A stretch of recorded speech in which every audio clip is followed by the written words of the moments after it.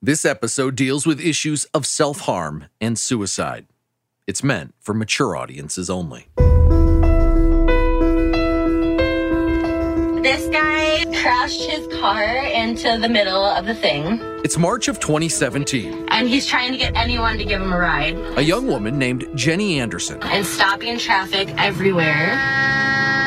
is sitting in stopped traffic on Interstate 94, Minnesota's largest highway. Oh my God. Oh my God. Oh my God. Okay, I'm a little scared. She records on her phone, narrating as a young man, shirtless, Oh my God. Okay, shit's gonna get real. runs down the middle of the highway after crashing the car he's driving in the median. It's still going. His tires are spinning. He's hopping up on the truck, dude. The man climbs on top of a semi-truck, stopped in the right lane, Oh my God, he's seriously on top of this fucking truck right now. jumping up and down, howling, waving his hands in the air, holding a Bible, until police come and take him into custody. Oh my God. Jenny posted her video of the wild scene on Facebook, and it went viral.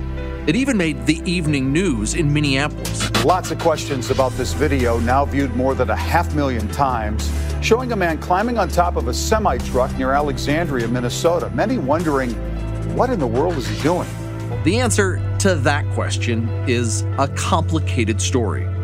It's also an all too tragic one, with falsified jail records, medical neglect, and ultimately, a young life lost. Now, this planet no longer has a person who lived by the kind of credo, be quick to love and slow to judge. What was 25-year-old Brett Huber Jr. doing on that Minnesota highway? 4 days before that, he was working for the United States Senate. I'm AJ Legault, an investigative reporter in Minneapolis. This is Cruel and Unusual, Episode 5. They Lied.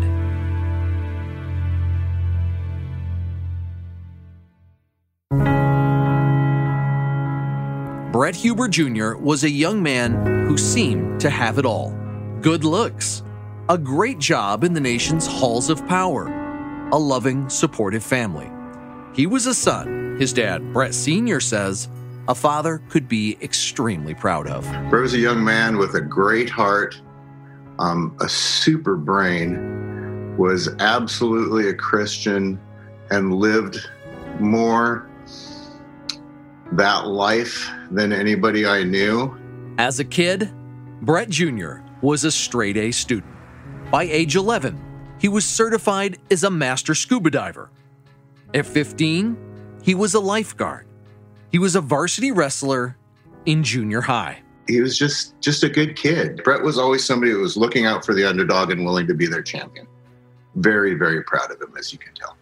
Brett Sr. worked in politics for 30 years, serving as chief of staff for a number of members of the Alaska State Senate. His last post was director of policy and communications for Alaska's governor. As an adult, Brett Jr. followed in his father's footsteps. He was an achiever. Brett Jr. worked for the Alaska legislature for a number of years, including as staff to the House Finance Committee co-chair. Brett helped at nonprofits. Brett was an active volunteer in his church. Brett went on mission trips to try to help after there were floods or natural disasters in the country. He had an opportunity to go to Washington, D.C. and went to work for a United States senator. Brett Sr. says he's talking to us because his son was so much more than a viral video on the worst day of his life. Hard to kind of juxtapose the young man I'm describing with the young man that Minnesotans know is standing on top of a semi, shirtless, holding a Bible in his hand with his arms outstretched. Even if you didn't know his background, his behavior certainly that day pointed to having mental issues that needed to be addressed or evaluated, none of which ever happened. Despite all the success in his life, Brett Jr. also had what his father calls a demon. I remember having many conversations with my son and him telling me the largest mistake I ever made in my life, Dad, because his drug of choice was MDMA, it was ecstasy. Not a drug that's going to make you generally violent, a drug that's going to help you feel more, help you connect more. So I think that's probably why that was his drug of choice. He got in the crowd. He advanced in the way he used it, the methods he used the drug. I remember him looking at me and saying, the biggest mistake I made in my entire life, Dad, was ever putting a needle in my arm. At that point, this became just a demon for him. He'd been through rehab. He had family support. He was one of the lucky ones that was able to still have a job, that was able to maintain, that was able to cold turkey and leave the stuff alone. But it was a constant internal craving. At some point, while living in D.C., working for Republican Senator Dan Sullivan, the craving became too much. Brett's demon again reared its head. It was his choice. I'm not saying he's innocent in this. He made that choice. He turned to that. But once you're in that trap, he tried as hard as he could to extract himself from it. And it was a very difficult trap. In March of 2017, knowing he needed help, Brett Jr. left his job in D.C. with the Senate. His father says he planned to go visit his grandparents in southwest Minnesota before enrolling in a treatment program. But he first made a stop at an ex-girlfriend's house in the Minneapolis area. He left that job knowing that he still was struggling with his addiction and was on his way back to go to treatment. Ran into an old girlfriend of his in the Twin Cities, went on a bender and had a psychotic break. She took him to the emergency room where he was convinced in his mind that they were trying to kill him. Brett Sr. was on the phone with his son, trying to calm him down while he was at the ER. I'm on the phone with my son who's saying, Dad, help me. They're trying to kill me. Brett, they're not. They're trying to help you, trying to have that conversation with him. He'd obviously was not the same kid, was having a mental issue, a psychotic break. This is where everything really goes sideways. According to a police report, Brett showed up at an Alexandria, Minnesota hospital emergency room saying he was high on ecstasy.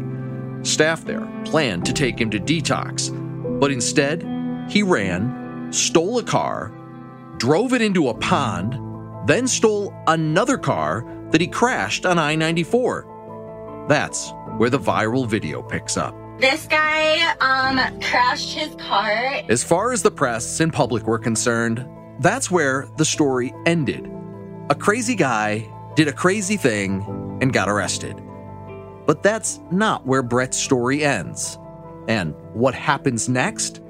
That's the real story. Was denied the type of treatment he needed, and now I no longer have a son. Records show Brett was arrested and taken back to the hospital, where he was delusional, worrying that officers were going to chop him up. Instead of being taken for mental health treatment or evaluation, an hour later, he was booked into the Todd County Jail, where he spent the next 3 months. He was there from March until the time he left Todd County Jail on June 9th as a brain-dead young man, and he passed away in St. Cloud, Minnesota 2 days later. What happened to Brett Jr. in the Todd County Jail? His family couldn't get straight answers, so hired attorney Andy Noel. Andy and his firm did a great job of uncovering what was hidden. Right away, there are red flags with him that he needs help. This was really he's a 25-year-old kid who needed help. This is attorney Andy Noel. He never saw a doctor. Once you have a person with either a serious medical need or a serious mental health condition, you are constitutionally obligated to provide care for that person. That's a non-delegable duty that each county jail in Minnesota has, is to provide that type of care. Noel unearthed records and video revealing there were repeated warnings that Brett was mentally unstable and even suicidal. On March 21st, he asked a jailer, "Why don't you guys just let me kill myself right now?" Another day, guards reported he tried to tie a shirt around his neck and made suicidal comments. A month later, he still hadn't seen a mental health professional and was still having hallucinations. He asked to call President Trump, saying people in the jail would hurt him if he could not use the phone. He had another occasion where he They were trying to get him into a suicide gown, and he ran away. He kind of skittered away in a manner that just kind of screamed out, this is a person, he didn't have rational thinking at any time he was at the jail. He was delusional. He thought people were trying to hurt him at the jail. When Andy Noel says Brett skittered away, I really can't think of a better way to describe it. The scene is captured on a jail camera. Brett skitters down a hallway, staring strangely at the walls and ceiling as guards follow behind him, clearly exasperated by his bizarre behavior. A jail nurse noted Brett is seeing things, crawling in the hallways. At one point, records show he refused a guard's order to go back into his cell and took off running through the jail. A guard tased him, hitting him in the abdomen and dropping him to the floor. Another time, he took off running. Guards chased him down and locked him alone in a cell. There, he tried to drown himself by plugging his nose and pouring water into his mouth from the sink. His dad has seen this video. When I saw some of the levels of just torturous time that my son had, being tased in jail, being drug across the cell, the kind of things that happen nobody should go through that. Brett Sr. says he was never told about any of this, despite repeatedly asking jail administration about his son's well-being. He'd even taken a leave of absence from his job in Alaska, moving in with his parents in Minnesota, about 3.5 hours from Todd County, so he could regularly visit his son in jail. He says, during those visits, it was obvious his son was in a severe mental health crisis. Brett Jr. was afraid he'd be sentenced to pain camp, where he'd be tortured, and he thought he was going to die. He thought people were out to get him, and God wouldn't forgive him for what he'd done. For everybody out there that thinks that this can't happen to me, take a look at Brett, right? A week he's working for the United States Senate. The next week he's on top of a semi with a psychotic break. He's in jail. He's not cared for. He is not provided any of the assistance he needs for the clear mental health issue he was in. Taking somebody that's in need of medical care that is possible and available and denying that from them makes no sense for anybody. We can't use jails as a storehouse for those folks. And we can't think that it can't happen to us, because sadly, I'm here to tell you, it can happen to anybody. The system is failing us. Despite his irrational behavior, records show it took 7 weeks after his arrest before Brett was taken to see a medical provider outside the jail. Brett was finally taken to a local clinic where a nurse practitioner noted he thought the end of the world was coming, that someone was out to kill him, and he admitted to feelings that he'd be better off dead. Brett was diagnosed with a, quote, severe episode of recurrent major depressive disorder with psychotic features, unquote. The nurse practitioner prescribed an antipsychotic drug and noted Brett would likely benefit from a full psychiatric evaluation. That full psychiatric evaluation was never scheduled and never happened. More than a month later, on June 9th, in full view of the cell video camera, Brett spent several minutes twirling his sheet into a noose, then wrapping it around his neck.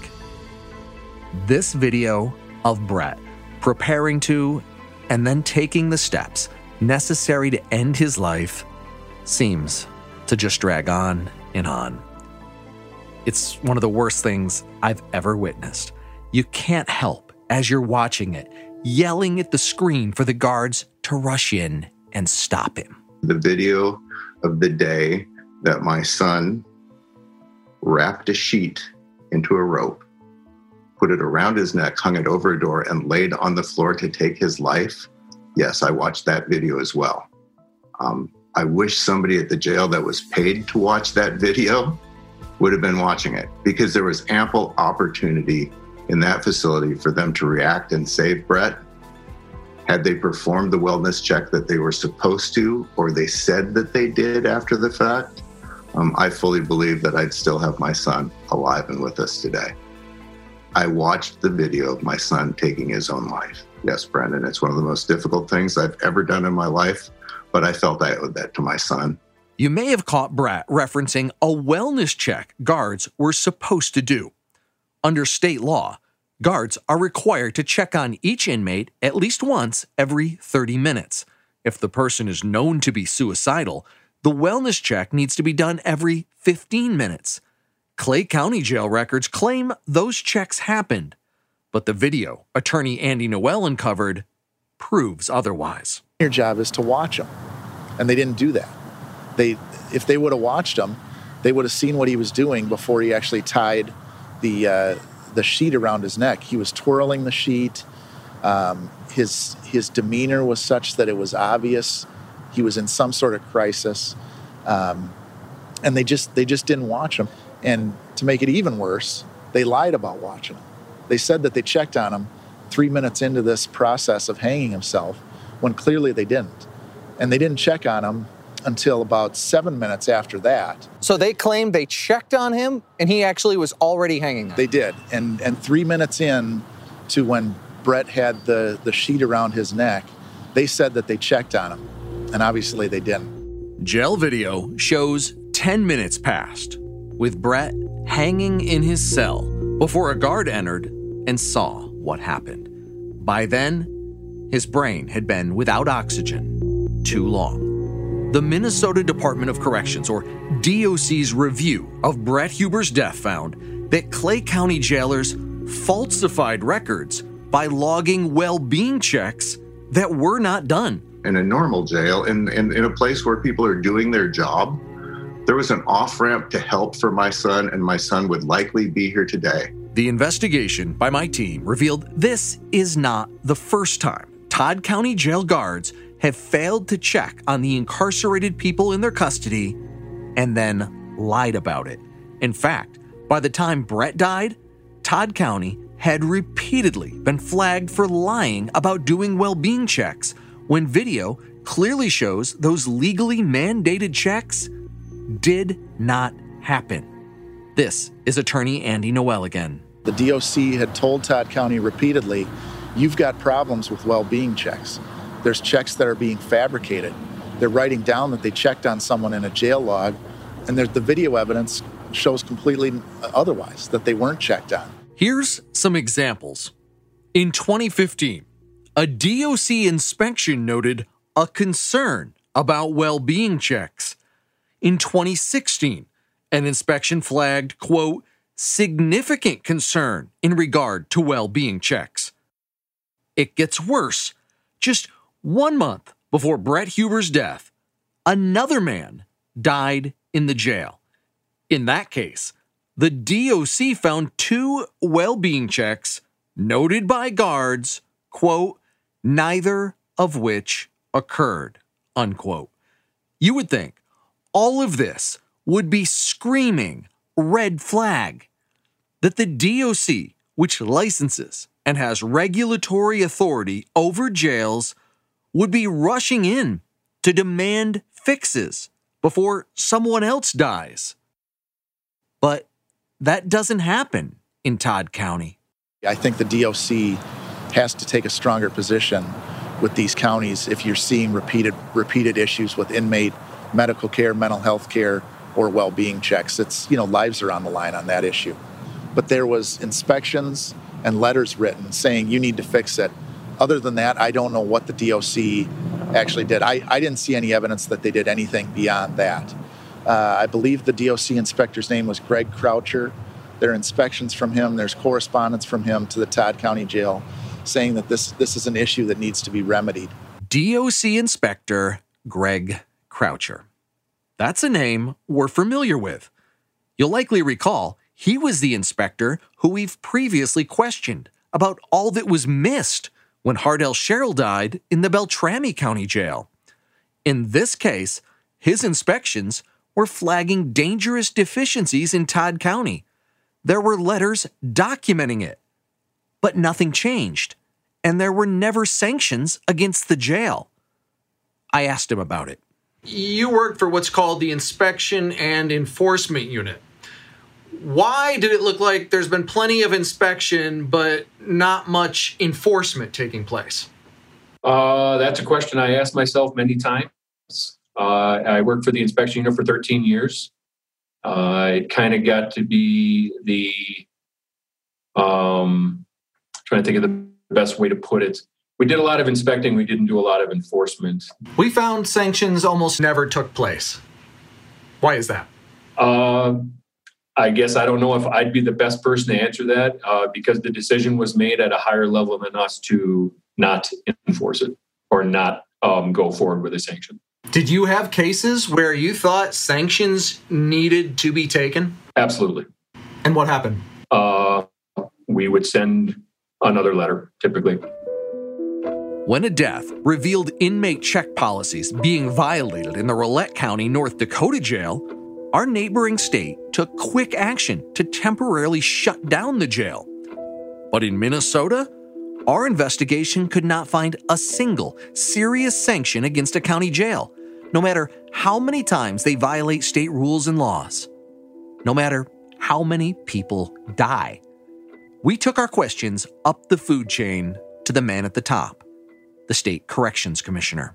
Has DOC ever taken action to condemn or revoke the license of a county jail? Not to my knowledge. Remember, I've been here for just over a year and a half now, and to my knowledge, that has not happened where the DOC has taken that type of action. And I think the one question that remains is the extent to which that authority is there. DOC Commissioner Paul Schnell tells us, despite licensing jails, he doesn't think his agency truly has the authority under the law to take decisive action, such as shutting a failing jail down. He describes his agency as a bit of a paper tiger, but says what our investigation is finding shows that needs to change. I agree with you wholeheartedly that there should be deep concern when you see these patterns or problems, and then have these deaths where the same factors are at play. That has to get addressed. Jails that aren't performing have to be held accountable. Brett Sr. now believes the state's failure to take decisive action against a jail known to be failing to care for inmates and known to cover it up with false reports is why his son is dead. At their basic core mission, it's called the Department of Corrections. It's not called the Department of We Don't Care. It's not called the Department of lock them away and don't worry about them. It's the Department of Corrections. There's a need to make sure that facilities that they're using, facilities that they're involved with, are performing at the standards that they expect. Clearly, they knew this jail wasn't performing at those standards. Clearly, nothing was done about it. And it cost a 25-year-old beautiful young man his life that those situations were not corrected. It also cost taxpayers. When Brett and his attorney filed the federal wrongful death lawsuit, Todd County quickly settled, paying out $1.8 million. If you can't find any other avenue to expose the actions, to try to protect other young people, other people's sons, other people's husbands, other people's dads or moms from going through this same thing, the only way you can get their attention is through their pocketbook. As part of our investigation into denied medical and mental health care behind bars, we found well-being checks not being done on time and, in many cases, records being falsified by the guards happens a lot, especially in suicide cases. I want to introduce you now to my reporting partner on this investigation, Brandon Stahl. Hey, Brandon. Hey, AJ. So as we were investigating the Brett Huber case, you were going through state and federal data about deaths behind bars, and you made a really huge discovery. Tell us about it. Well, as I was analyzing this data, I discovered that the majority of deaths in Minnesota jails over the previous 5 years were suicides. There have been 56 deaths, And in 34 of those cases, the person in the jail took their own life. Explain why that was such a huge finding for our investigation. According to federal data from the Office of Justice Programs, nationally, suicides account for 31% of jail deaths. But in Minnesota jails, suicide was happening at nearly double the national average. So suicides accounted for about 60% of all deaths in Minnesota? That's absolutely correct.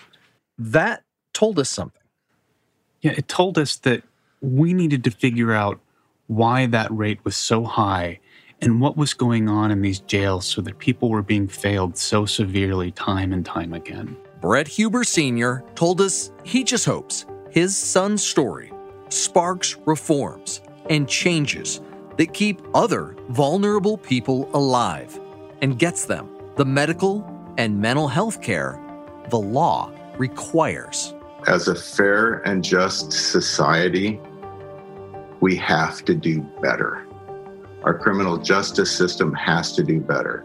Jails that aren't performing have to be held accountable. Whatever the good people of Minnesota can do to say this is an outrage and it needs to change, I beg you to do that. I want no other father to go through what I did. And more importantly, I want no other human being to go through what my son did. This episode delved into a lot of heavy topics. If you or someone you love is experiencing mental health-related distress, thoughts of suicide, or in a substance use crisis, you can dial 988 to reach the National Suicide and Crisis Lifeline, where compassionate, accessible care and support is available. Once again, that number to dial is the 3-digit code 988. On the next episode of Cruel and Unusual. So is it a form that men developed itself? I don't remember the specifics of its origin. We discover allegations that the forms used by the state's largest jail medical provider to screen inmates for suicide risk don't do what they claim. They're basically fictitious forms that we're all supposed to believe mean something. I'm AJ Legault. Producers are Brandon Stahl, Steve Eckert, and Gary Knox.